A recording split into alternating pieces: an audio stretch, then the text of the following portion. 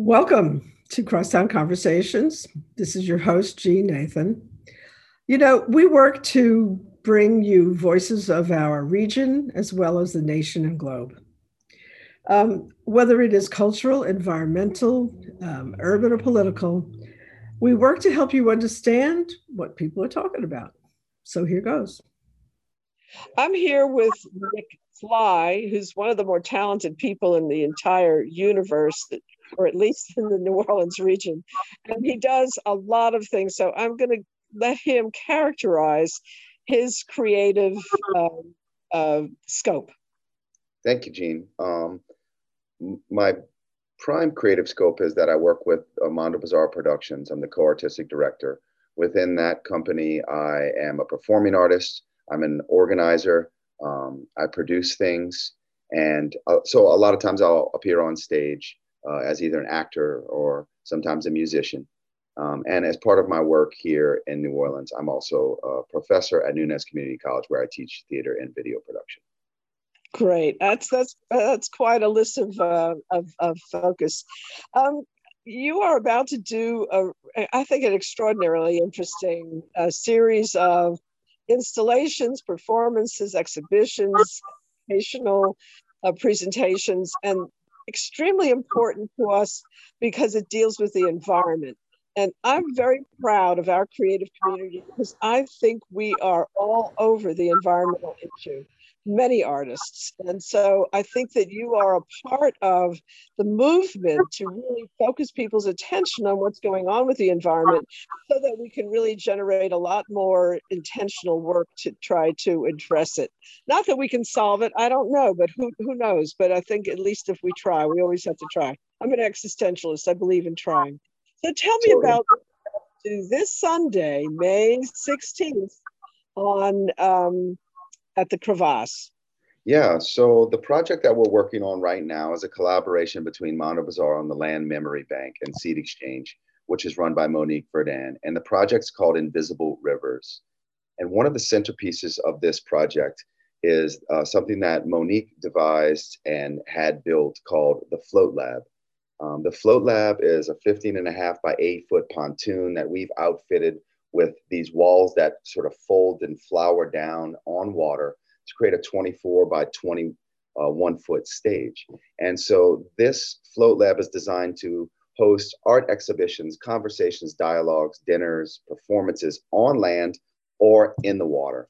And so we're really excited because with the River House and Cano and Crevasse 22, we're getting the opportunity this weekend, we're going to have an exhibition up called Floating Cities, which shows you images from around the world of people who are utilizing floating technologies to adapt to water.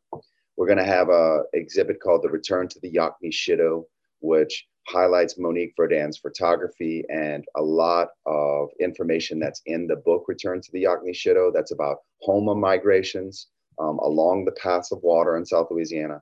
We're also going to do a bit of a boat blessing, have a little bit of a performance, a tiny bit of kind of talk about where the future of this project's going. And then most importantly, this weekend we'll be doing this community-led design. So we're going to be inviting people to experience the Float Lab, but then to add their ideas to what they feel like the Float Lab can be useful for in the future.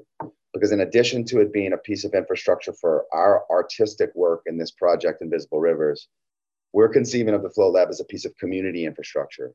So we're trying to learn how it can be useful to host things for other people in the community as well. That's fantastic. It really is, because I think that a lot of people do not really understand how knowledgeable and wise people in their habitats, whatever they are about how to respond to the challenges that we have. So I worked on a lot of the planning after Katrina, and I was really astounded at the level of intelligence and information and perception about what to do as we deal with environmental challenges that were coming out of the community, just from residents, period. So I think what you're doing is enormously important. But it also sounds like it's going to be fun. So let me understand it from a sort of entertainment perspective as well as an educational and community engagement perspective. So share with me your sense of it as entertainment. Yeah, that's great, Jean. We are such in the beginning stages of even knowing what that entertainment's going to be. But I can tell you some of the things that are popping in our imagination. One, always food and music. We collaborate with food musicians. So we're really imagining that the Float Lab is going to be this place where a lot of music happens. And of course, we're going to devise an original performance that's going to journey with this. So a centerpiece of this always will be a live original performance about the ancestral paths of waterways and the people who have lived here. And that performance is usually going to include, 4, 5, 6 bodies, some musicians, and some food. And so we'll be devising that over the next 6 months. We've experimented a little bit already with the entertainment portion of this, where we did an event with a studio in the woods down at the 40 Arpent Canal, where we led people through some poetry and some storytelling, some viewing the landscape through these transparencies that we gave them. And then, of course, there was the celebration and the boat blessing down by Bayou Bienvenue. So in a way, we're learning and making up the entertainment portion as we go along. But I can tell you that celebration is the word that comes to me, Jean, because I feel like coming out of COVID, and especially the artistic, the voice of the artist in relationship to coastal erosion, we hear a lot of sad stories. And so I know we are anxious to definitely be honest and tell the sad stories, but also to bring that sort of joy of celebration that we bring here in South Louisiana to our art, so that we're also keeping our spirits up when we're doing all this hard work around saving the coast and everything else, It's actually a very, very rich collection of performance and art and engagement. So I'm very thrilled about it, because as I don't know, you might say the person who tries to keep Crevasse 22 River House, which is kind of a mouthful, and I'm not sure, I don't regret that name, but what it calls attention to is the breach that was in the levee in 1922 in the Crevasse, right next to our site, which is a sculpture garden and a museum showing art next to what once was a bayou and now is a 45-foot deep lake. So it's a pretty extraordinary place with woods next to it, and we're going to be expanding into the woods. So we've been closed for a year, and I can't think of a more exciting way to reopen than with what you all are doing. So when you came to us and said, can we, of course we said yes, and we're very happy to be hosting what you're doing.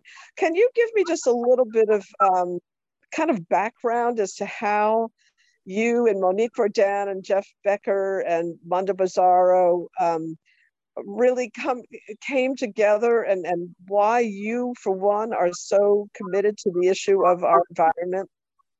Yeah, we've all been working together in some form or fashion for well over a decade now. I can say that, Jeff Becker for a long time was a member of Art Spot Productions, and I was part of a production that Art Spot Productions, led by Kathy Randles and Sean LaRocca, that they did at a studio in the woods called Beneath the Strata Disappearing. That really catalyzed work from that moment on, 2006, a real strong passion. I think it lit up a passion in all of us as artists to really open our eyes to the environmental degradation that's happening in South Louisiana. And to especially learn to figure out what is our role in that? What is the role of the artist, of the activist in that? So, we collided with Monique around that time. I literally collided into Monique on a bike one day in New Orleans, and that's how we met. And so myself and Monique and Jeff and Kathy and Sean and Art Spot Productions and Mondo Bizzarro and many others had been collaborating on a sort of series of work. So after Beneath the Strata, Mondo and Art Spot joined forces to do Loup-Garou out in City Park. We took Loup-Garou around the country. We also then built a project called Cry You One. And Cry You One lasted for about 7 years. And again, it went to about 14 places around the country on all 5 of the Gulf Coast states, and had a deep relationship to New Orleans and Southeast Louisiana. And, Monique has been working on the Float Lab, and we've just been kicking around ideas. My father's from New Orleans. My people are from Gramercy and Convid, all the way to Pierre Part. I spend a lot of times in Lake Verret, a lot of my time in Lake Verret and Pierre Part, in the swamps, in a pirogue and a canoe. And we just started really getting fascinated by this idea of adaptation and floating. And when Monique, just like Monique does as a very visionary person, she just built the Float Lab. And we really didn't know, her and Joisha Duda from Another Gulf is Possible. They had the idea for the Float Lab. It was built. And then we were just trying to figure out, well, how do we take that next step with this piece of infrastructure? And so enter Jeff Becker into the equation, who is just such a visionary designer, such a visionary person. And we started making drawings and sketches. And then we just said, Mondo Bizarro was fortunate enough to get some national funding and some support for Invisible Rivers, this art project. Let's invest into this piece of infrastructure called the Float Lab and start to figure out how to take it to its next level. And so here we find ourselves with, a new iteration of what is really ostensibly a long-term relationship between Mondo and Monique and Jeff. And to be honest with you, Gene, so many, how it works, so many other players who are going to partner or be involved. We've already worked with the Studio in the Woods. We're working with you all. I mean, in some ways, we hope that the project is like a hub and there's many spokes of individuals and partnerships that we feel we can work with. I mean, when we first went to the River House, the great artist who, Mr. Tannen, is like, can you conceive of a way that this could work with my boat project? And we were like, oh, of course, one of the points is, as if we take the metaphor for the river, is to really highlight like you're saying, the diversity of work that's going on in this city about water, about climate adaptation, about environmental racism. Like, how do we all work together? I think we're much stronger that way than focusing on our own individual projects, I couldn't agree more. And I think that has definitely been one of the outcomes of COVID, where a lot of arts organizations that were in their, isolated corners all these years, for the first time ever that I know of, really have come together in collaborative initiatives, first of all, to help artists during COVID. But going forward now, the big issue is how are we going forward? What is the what kind of future collaborations do we see? And you're obviously one of them. Yep. Let me go to that. So, what were you all doing? Were you kind of conjuring this whole idea during COVID? How did COVID affect your thinking and planning and working? And how do you see the future as we come out of COVID? Yeah, I think that's a great question. Gene, we get the news about, we were fortunate to get some funding from the National Theater Project, this NEFA grant, which is really a game changer in the sense that it is a grant that allowed us to take a dream that I think we would have done for sure. Like, we always get it done, but then it became a dream with a little momentum. And so in some weird way, we were getting all this good funding news during one of the most horrible times of our lives. And we were fortunate that Mondo was that we weren't right in the middle of production, because it allowed us just to remember. Actually, we started by remembering Katrina and saying, we know slowing down and stopping in our bones and reprioritizing something else. And so the first things we were doing was slowing down and making sure our families were taken care of and everyone was safe. And then, we just started dreaming very slowly during COVID, focusing on some other things like organizing locally and regionally and nationally, building some art, but taking care to slow down and to really, in some ways, catch up with life. Because, as artists, we're very busy. So we took it as an opportunity to really dream expansively. And so we were cooking this idea really slowly, and we continue to cook it really slowly. Because one of the lessons I think for us during COVID is, I don't know that we're too anxious to get back to that torrent pace that we were at. I think we've learned a lot about taking deep breaths and allowing that breath to influence the art we're going to make. And a perfect example of that is that we're really committed to getting people out on water and to allow the floating and the being out on the water. I mean, I'm sure you know how it feels when you get out on a boat, how good that feels. We want to let that feeling infect what we make, if I could, use that word, because we want the feeling and the pace of the floating, the languidness and the peace that you feel to influence how we build in this project, so that it moves at a pace that can be trusted by the community and can be useful to people, instead of to rush to make something just to put it up and to meet a deadline. Now, we are definitely still going to have to create structures and move things along a deadline, but that's kind of where we are heading out of COVID. Is I feel the world rushing back, and I'm not quite sure I'm ready for that pace yet. And I'm not quite sure I even understand how we grieve so many of the people that we've lost in the city of New Orleans and beyond. So I feel like we're all still just trying to figure out how do we re-engage and enter in a way that feels productive, but also feels safe, and feels like it honors, all that we've been through. That is a pretty incredible statement. I think that probably captures the process that many others are going through. Maybe not everybody, but I think a lot, because there certainly is not the working assumption that automatically we are just going to go back to the way it was before. There's a lot of discussion about, you just don't return to an old normal. You create something new. And certainly during the post-Katrina era, it was. I wouldn't call it languid by any means. It was. I think we were shocked. We were in shock for a long time, and very uncertain about whether the city was actually going to come back.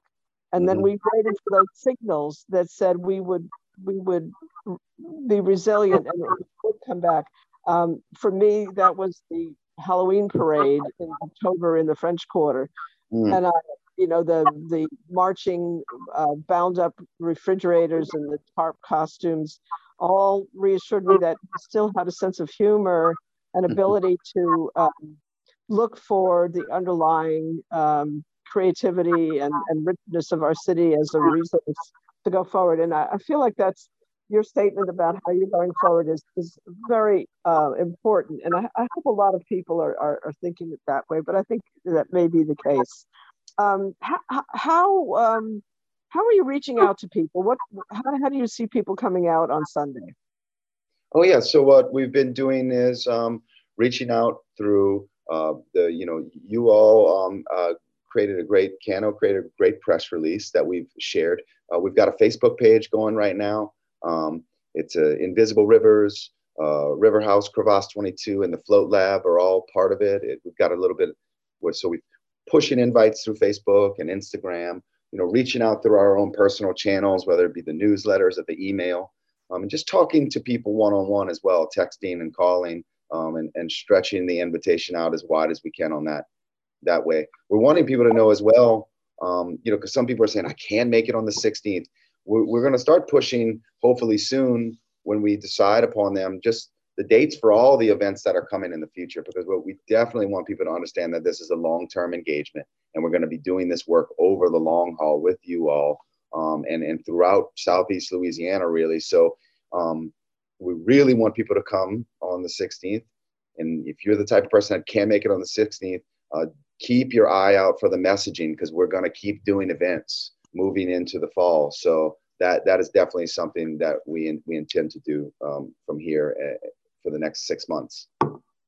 Exactly. And the one thing I wanted to add to what you just said, when I spoke to Monique this morning on just doing some work, she mentioned the importance she felt in bringing in people from Lower St. Bernard who have not been involved in our art site. So Crevasse 22 River House, we reach, a lot of people who are interested in the arts, a lot of people who live near there, a lot of all over the whole region, actually, from Metairie and from the North Shore. But there are folks who are still not aware of what's going on there. So she put an emphasis on trying to reach folks, I guess, in the fishing communities and so I hope that's something that comes to fore, because I know the CANO, the Creative Alliance of New Orleans, and the Taurus Burns Trust that has supported this with the making the property available. We really want to see that happen. So I hope that as you go through all these events that you talk about, that we will increasingly, folks who don't maybe necessarily go find their way to a museum or to an art performance, but that will hear about this as something that is meant for them. I tell you what, Jean, another thing that's going to happen with this float lab, and it will happen, we are going to get those people. We're also going to go to those people. And that's one of the most exciting things about the float lab is it can just get itself on a trailer and we roll it right on down to another community or put it in the water. And I think it's going to take a little bit of an effort to go to them and to have them come to us, and it'd be a reciprocal relationship. So I'm really excited about getting that float lab over to them as well on the water, letting them get on it, see art, hear conversations, have a little food, and then knowing that they can also come and experience the fabulous art that's happening at the River House. I mean, there's so much there in terms of the outdoor sculpture and the inside art, and then the potential of the woods. I think it's going to take a little bit of reciprocity, but that's one of the big goals, is that this thing moves and we can go to them as well. I got one last question, because we've covered for the purpose of this particular radio show, and we'll talk more in the future. But what's on the menu? What's on the menu? Okay, so this weekend we are going to have some corn mok choux coming into the summer. I always like to add a little corn mok choux. The summer's just got, in terms of like Cajun and Creole food, it's got a real brightness to it. We will also be having some white beans, and I'll figure out something that's vegan as well, because I have learned that you got to have all three. So you come in, you're getting some white beans with sausage. You'll have a vegetarian corn mok choux that's from my great grandmother's recipe, and we'll have something for everybody to eat there. So it'll be some great food. How about to drink? Oh yeah, what will we? I've not been focusing on the drinks, but yeah, I don't know what. You know what? I'm sure. If you don't mind, maybe I'll take a shot at that, because we've been providing something to drink out there for most of the events that we do. And I've been thinking about some kind of a lemonade, one that's not and one that is spiked. So Sure. I'll take care of that side. How's that? That's great. And I can tell you one thing, for those who want to participate there is going to be a boat blessing and an honoring of the land that Monique will lead. And we're going to have some champagne for that. And we'll also have some sparkling cider. So there'll be that to drink as well. What time will that actually happen, the blessing? We're shooting for 2 at the 2 o'clock critical mass area. So we'll gather people around the float lab at 2, be an opportunity to move through the exhibition and the Yakpi Shido exhibition to see Bob's famous modular home there, the Mod House. And we'll have the critical mass moment there. So 2 o'clock is where we'll gather at the float lab, but we're going to be present all day for people to come in and out and to walk them through it. Great. It just, I'm really excited about it. And, in all honesty, a bit of a foodie. I love corn mok choux. I love white beans. So I'm excited about that as well. Great. Awesome. Thank you, Nick, Sly, Monique Verdin, Jeff Becker, Mondo Bizzaro, all of the people working with you. I'm really looking forward to this, and hope I'll see you soon. All right. Thanks, Jean. Appreciate it. All right. So I am, this is fun for me to be interviewing. I don't know whether to call you my client, my boss, my, my, general manager at WBOK Radio, where this show airs, of course. And it's a pleasure, because recently doing a little breakfast with Skylar, I learned a lot about her, and she's a pretty interesting woman, and I'm very happy that I can't be public about this, but she's been nominated for something, and I think it was probably approved yesterday. I unfortunately missed the board meeting, but I know that it was a slam dunk. So let us talk about, first of all, you have moved the station, and that is sort of symbolic in a way for a new era in the life of a radio station that's been around for a while. Yes. It is the urban station in New Orleans. And New Orleans is such an important market. It's such an important market for everybody. And I know that everybody listens because I have all kinds of people that tune in for the show and tell me they like it and listen to Oliver and Gerard and everybody else. So, however, new things coming. Yes. So tell me about how things are changing for WBOK and how you see its future. How is it reshaping? So we recently moved from the building that everyone knew was in Gentilly, right by the fairgrounds, which we love that neighborhood. It was definitely felt very much like home. But as we have been under, the new ownership, we've really been trying to move the radio station into the future and make it more sustainable and really make it something that gives back to the community that we serve. We have moved over to Xavier University. So we are now located in a new state-of-the-art studio that we built out. We've been building for the greater part of this year, moving over into Xavier South in their communications building. So we're right next to the students that are being trained to step into the space that we are trying to make more sustainable. So it's definitely a full circle moment for us to move over to one of the most prestigious historically Black colleges and universities in the country, in the world, that is here in New Orleans, with WBOK being one of the most prestigious and recognized Black radio stations in the country. We are partnering with them, not just in having the space, but also in working with the Mass Comm department to train students, to get them some firsthand experience through internships so that they can learn about broadcast media, as well as all the things that really make a radio station work, which goes far beyond just the broadcasting piece. So the journalism piece of actually going in and doing research to get information and fact checking, the public relations piece, the marketing piece, the creative aspect, which is, our programming and content creation, and then learning from them because, these students are now in this technology space where they are podcasting and they're creating their own content and using, their phones to produce things that, people like you and I, right? We're going into new studios and learning how to do things. So it's really just a great moment for us because we're able to show that the station is growing and moving into a more modern era. And then also being able to solidify that relationship with the university and the students to really give them hands-on education, into this field that they're studying at Xavier. So I want to kind of divert the conversation for just a minute, and we'll come back to the fact that you have a kind of opening coming up on next Friday, and that will be kind of the coming out party, so to speak, for your new location. But who is Skylar Williams? Oh, Skylar Williams is so much, especially since I've been at WBOK. I feel like I have this joke. I tell people I am every woman, like I am the song. So I grew up in a very small town in Franklin, Louisiana. I lived there for all of my formative years.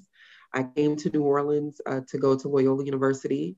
But what a lot of people actually don't know about me is my background was in the arts. I'm a musician.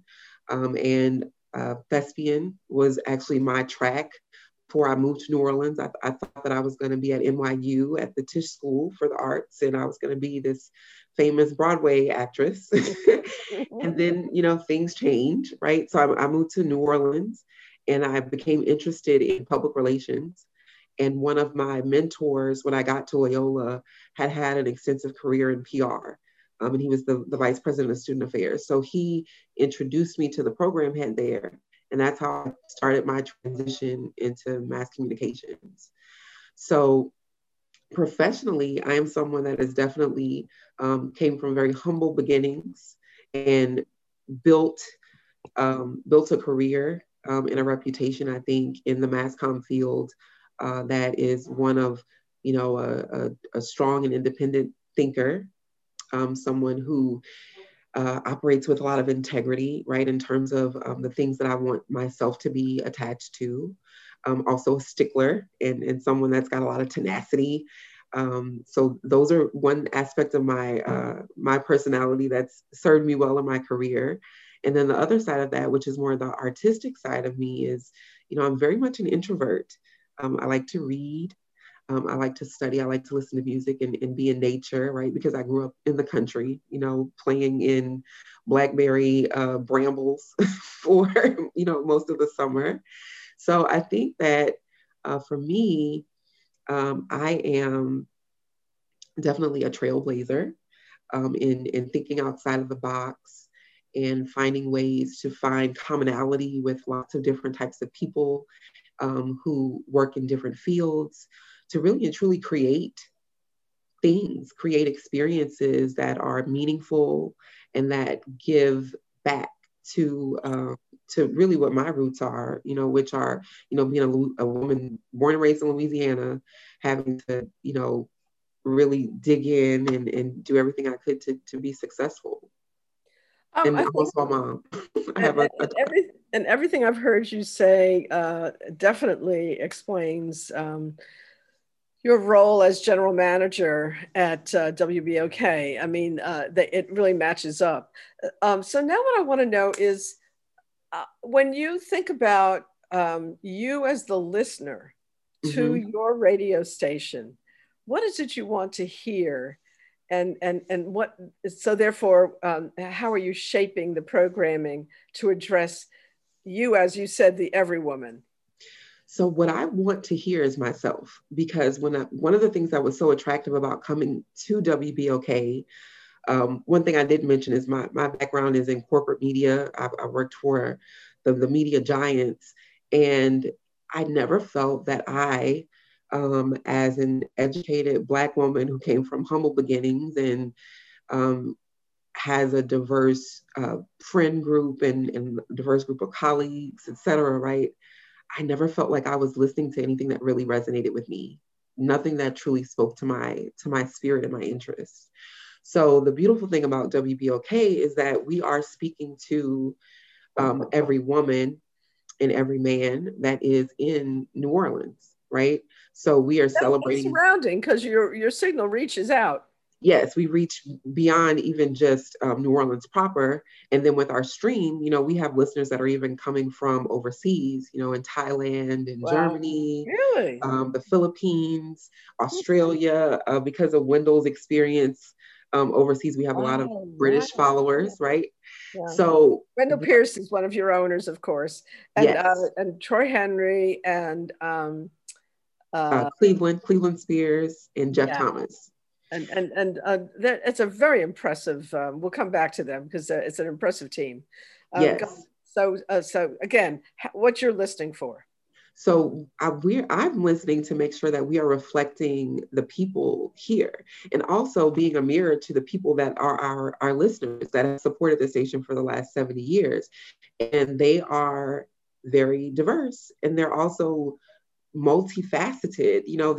They're not one-dimensional. So when you listen to us from morning to night, you get the politics that are going on in the city. You're getting the concern about education. You're getting the cultural aspects, which your show, brings so much of that to what we do here. You're getting the community-based focus with people that are not on the air with us every single day, but they're able to connect us to who they are connected to, right? So it just creates this really big tent. Yes, it does, because we are a mirror for what is around us, but then we amplify that by making it real for the world who just thinks like, oh yeah, New Orleans people just go down there to drink and eat and they have parties all the time. Like, no, we're so much more than that. And it's been really important to me that we have women on the air that represent that viewpoint. Because in the past, the station has been very heavily driven by the male voice. And so we've incorporated, like Dr. Kiki Barnes was on doing sports. She's the athletic director at Dillard, bringing a different perspective to that sports voice. And then we've got Courtney, who's on in our midday program, and she's a wife and a mother and an entrepreneur. And so that gives us, again, a different layer. So my goal with the station is to make sure that it is representative of me, but that it also doesn't box itself into only speaking to that one person, right? That the content that we're providing is accurate, that it's open, that even if it's opinionated, that it inspires a dialogue so that we can all learn from each other. But at the end, we see that, we're more the same than we are different. And even in our differences, we can find commonality to make ourselves grow and be better. And I think that when people listen to the station throughout the day, that's really what they hear. Like I said, you're going from politics to arts and entertainment and cuisine to investigative reporting to local sports and celebrating our high school students. And now that we're partnering with Xavier, we're going to get that voice of the next generation of young people that are really going to set the tone for the next 20 years of communication. And I think that's what's interesting about your audience, because I think historically people have gone to WBOK to hear authentic voices and to hear the truth told. Yes. Paul Beaulieu, of course, and Lloyd Dennis were the denizens of that. They were so recognized. You wanted to hear what they had to say because you knew they were going to call it like it is. Exactly. And it was important. If you wanted to understand what people are thinking in the community, you had to listen to them. And I think that's still true with especially in the morning, Oliver and Gerard. And really, I don't get to listen as much during the day as I'd like to. So you can probably speak more to some of your other programs. But I know that people come to the station to learn something. I also think you have your older listeners who, again, have been with you forever. I think you're also, as you said, picking up the younger people for whom there really aren't a lot of alternatives on radio in New Orleans. Yeah. I know that they're listening to podcasts too. So I know that's in our future, is that we're going to really want to be making sure that our folks get to listen to us on podcasts. I know I'm trying to figure that out. I have young people trying to tell me how to do that. I don't know. And it's so funny, right? Because I always say, radio had the original podcasting because, our least blocks are just that, they're podcasts. And so, the soap operas, all of those programs from the 40s and 50s, those are the original podcasts. So, we're just able to do them now with a little bit less equipment. You can do it from your phone, but it's amazing to see the transition and to now be able to have those young people come in and teach us as we teach them, because they still need to understand the fundamentals of creating good content. Right. Well, I have a young guy coming on right now to work with me that I'm excited about, because he's really excited about doing it. And he is totally into all the things that you were talking about, the marketing, the messaging, and looking at the trends in radio and how we can really deliver more for the people of the city. So give me a sense of how you feel New Orleans is moving, and talk about that intersection, if you will, between the station and the city going forward. So obviously during the pandemic, during COVID, it has been a very difficult time. And I imagine that while you probably had less advertising dollars to work with, on the other hand, you had a little bit more audience maybe of people who were coming to work from home. And so that must have resulted in some exposure to people who generally were not necessarily listening. And yet there's going to be even more people going forward, because we're going to be trying to figure out how to live in a new era. It's not going to go back. It's going to go forward. Yeah. I think New Orleans I always feel like New Orleans is on the verge of even more greatness than she already has achieved. I think it's interesting in the pandemic, because we found that a lot of people have come into New Orleans and moved who were able to work remotely, right? And especially in the neighborhood where we were by the fairgrounds, we really would see that there were all of these, you know, I hate to call them transplants, right? But to see all of these different newbies. We call them newbies. newbies. Yeah, new, but they are so interested in our culture. Yes, they gobble it up. Yeah. And we used to have a program on that would bridge the gap between the newbies and old New Orleans, right? And so I think that as New Orleans continues to move forward, it's important that because New Orleans has always been so tight in terms of holding on to the culture that it has, and making sure that it doesn't really change. And I feel like there is some change that's happening that cannot really be avoided. I think that the way that we're helping to support the change and the change that's going on in the city is educating the new people about what are these customs, like what are they for, why do people go to Dooky Chase, you know, why is there a marked civil rights trail outside of Dooky Chase, why is this significant? We're educating people, which means that now we've got even more people to tell the story that keeps the history alive while we move into the next phase of the growth of New Orleans, you know, and keeps our city sustainable. You know, one of my very first experiences in New Orleans, literally, maybe the third meeting I ever had, was with Aressa Castle-Haley at Dooky Chase, where her mother was a waitress and who served us. Wow. As I enticed Aretha to become the head of the New Orleans campaign for the Democratic candidate at the time, George McGovern. I came here as the state coordinator, you know, the outside state coordinator to the state. And I met with people like, you know, Lola Zeli and Nils Douglas and folks like that. And they were kind of, you know, looking at me as this kind of smart aleck from the East. And, you need to go talk to Aretha Castle-Haley. Okay, so of course I did. And we became friends forever. I was brokenhearted when she died young. I really was, because she was an incredible woman.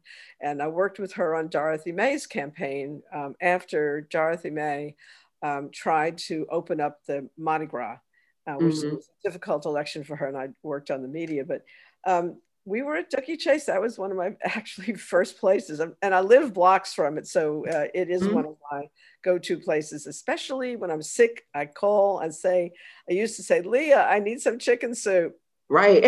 Up to the back door and pick up my chicken soup. And I still go there for that because it's. And the food is still so good. I went there for an event last week, and I was just like, I mean, it still tastes like she's cooking food. It's so good.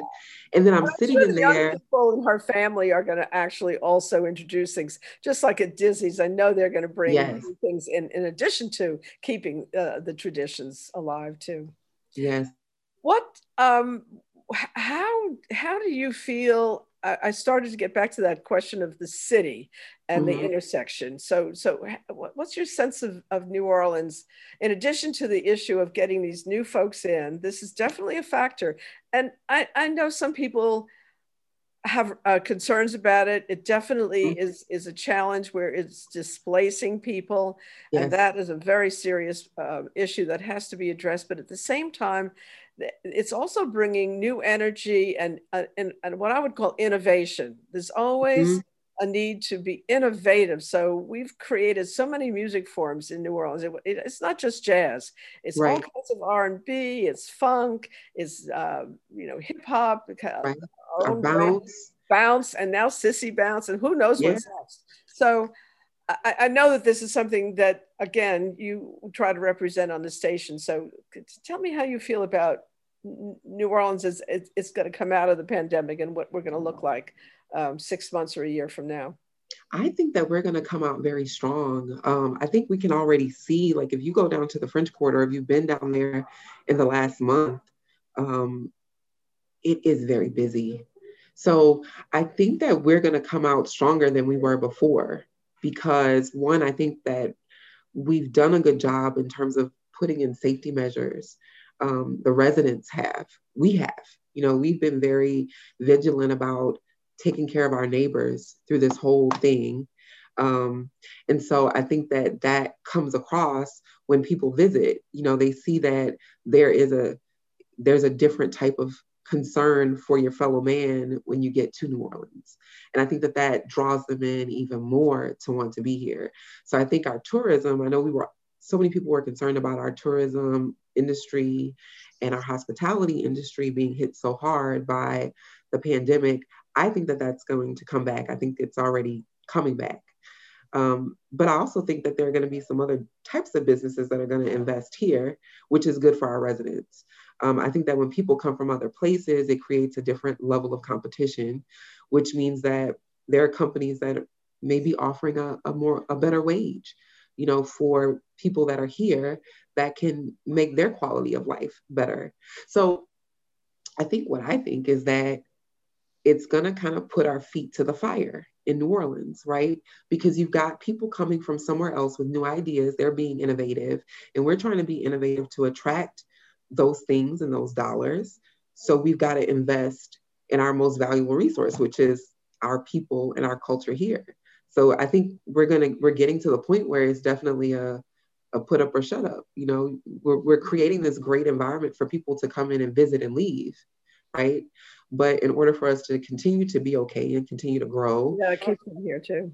We got to keep them here, and we've got to make sure that our residents don't leave. Yeah. You know, we have to make it easier for people who are here to stay. I quite frankly, I freak out when someone tells me, and I have 3 people who've been working for me, 2 of whom are moving to Colorado, and I've been in Colorado, nice mountains, but for God's sake, I mean,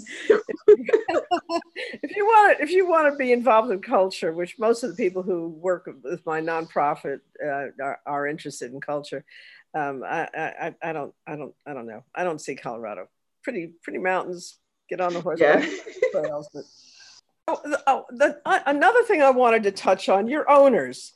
Again, very interesting collection of pretty powerful guys. Yes.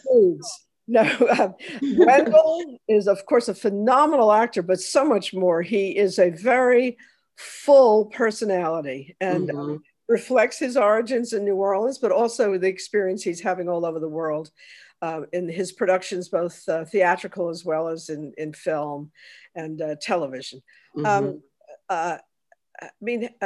Troy Henry is a businessman, pure and simple. And he's been even though he has a political side and he's been in politics, but primarily he's really a very strong businessman. Cleveland Spears probably has one of the most successful Black-owned marketing companies in the city. I have to assume, looking at his client list online, I mean, it's pretty robust. So tell me about working with these 3 guys. You have to be a strong woman to work with them, because there's no way.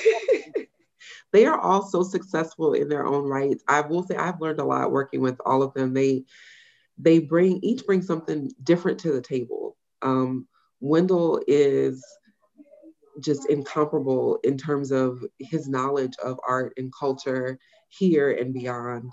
You know, just being in the room with him and talking with him is just, it's such a privilege. And I've really enjoyed the things that he's brought to the table and the connections that he has. You know, the rooms that I've been able to be in with Wendell have just been, I'm always like, what, you know these people? So, you know, there's that part, but then also all 3 of them are sons of New Orleans, and Jeff Thomas is one of the other owners. They grew up here. I didn't realize Jeff was actually also an owner. I'm sorry. Go ahead. So Jeff's a partner, and they were all listeners of the radio station, which is why they wanted to buy it. But they all have very strong personalities. I look at it sometimes and I sit back and I'm just like, okay, it's always an interesting moment because their personalities are very strong. They're all very driven, and they all have a shared goal, but also different goals and different ways about going about their business. So it's taught me to really appreciate the different perspectives that they all had and the way that they're able to collaborate with each other to make this thing work, right? But also for me, you know, right, to have to come in and to know I can be firm in some of the things that are important to me to really dig in about, even if we may disagree in the way to approach something, because I bring a different perspective to things as well. Well, you have such a heavy and long-term broadcast experience, Mm-hmm. and that's different, radio broadcast, and that's different from what they're bringing to the table. But Yes. it really does make for altogether, including you and them, a very powerful team. Yes. And I think the most important thing is that you're all New Orleans based. The ownership previously was out of town, and it was a respectable, very respectable professional ownership. But to have New Orleans people at the helm, I think is just great, and is going to be very important for shaping, the character and the personality of the station in relation. Yeah, and they keep us on our toes in the building too, because they are all so ingrained in what is going on in the city on a day-to-day basis, whether that is, in, the news of what's going on, as Troy's working on his venture to redevelop Jazzland. So they keep us abreast of what's going on. Mm-hmm. And it pushes us to make sure that we're constantly reporting on everything that's going on, and still, again, being unbiased, right? Like, we have to be objective. But then also, like with Cleveland, with his event experience, or even with his public relations experience and his clientele, being able to show that there is value in Black media, even though we may be the quote unquote small guys, right, in comparison to the other larger media companies in the market, for them to be able to use their respective platforms to really communicate the value of this audience, and thus the value of the voice that the radio station has with that audience. So they all have their own different interests and ways of doing things, but it always comes back to what is best for the people that we're serving, and how can we better serve them and reach them? And then also, how do we command the respect that we should have? And then it goes into this larger, right, narrative and story of what's happening nationwide with, demanding equity. Like, we've talked so many times about the companies, that these large corporations that will come to us and ask us, like, hey, we want to talk to your audience, but we want to give you pennies on the dollar, right? It's like, well, you see the value because you want to talk to the listener, but you don't want to make the investment that would be equitable to get what you would not get if you went somewhere else. That was actually going to be my next question, is that I know that not being a Clear Channel, or one of the stations that has a bigger audience, it has to be a challenge to secure the advertising dollars that you need to do what you do. And I think there's been a very clear-cut, long history of Black media, not just radio, but print as well, that has had to struggle to get the advertising that you need. So I'm curious to hear, and I'm kind of getting close to the end of my time frame for the show, but I'm curious to hear just kind of a headline, you might say, or a summary. How are you approaching the issue of getting the resources that you need to do what you're trying to do? Yeah, so we've taken a three-pronged approach to it. So the partners, the Equity Media partners, have created the Black Media Coalition, where they've partnered with other Black-owned media in New Orleans, with the New Orleans Tribune, or with the Tribune, with the Data News Weekly, and other Black-owned media, to come together as a collective to have a seat at the table and say, this is what we offer, this is what we deserve, and to really start those conversations, to put some pressure on these companies to make them make the investments that are equitable, to keep these important publications afloat. We're also partnered with the National Association of Black-owned Broadcasters. I've been leading that effort, which is a group of broadcasters nationwide, where we've targeted large companies like General Motors, Procter & Gamble, Toyota. We've got some other things in the work, again, where we're going at it basically as a co-op to say, like, no, this is what we bring to the table. That we're smaller. We may not have the same numbers as your iHearts, your other large media companies, but we've got this niche audience that is extremely loyal, and they're not listening to anyone else. They're getting their news from here, and you want to talk to them, and they are valuable, they are educated, they have disposable income, all of these things. And then not just asking them to invest dollars with these media companies, but to also create larger programs, which is what we've done like with Rouse's and Entergy, where we're tying our goals into their CSR initiatives so that they're making a intentional effort, right, to not just give scholarship, but like with Rouse's, we discussed ways that they could educate people about the supply chain. How do I get my product in Rouse's? I'm a minority business owner. I have a seasoning brand. How do I get this in the store? And putting that pressure on them to do that. So we're looking at it from different ways. We've been partnering with other Black media companies and really operating as one to create this very clear message that we're here and we're important and we're not going to take the short end of the stick. You know, you're going to do business with us the same way you do with the big guys. I know that you can make that work. I know it's hard. I know it's not easy. I've had my own experience with trying to get advertisers on my program, and I also am always amazed when I am at meetings around town, and somebody at that meeting will recognize my voice and say, you know, oh, you must be that Jean Nathan who's on. And I say, whoa, okay, so you know, people are listening. Yes. It's an important mission that you're on. I congratulate you on it. I wish you all the luck in the world. I'm you know, blown away by you and the voices on the station now and your owners. So I hope that your little sort of a coming out party next Friday. I know there'll be some interesting folks there, I'm sure. Yes.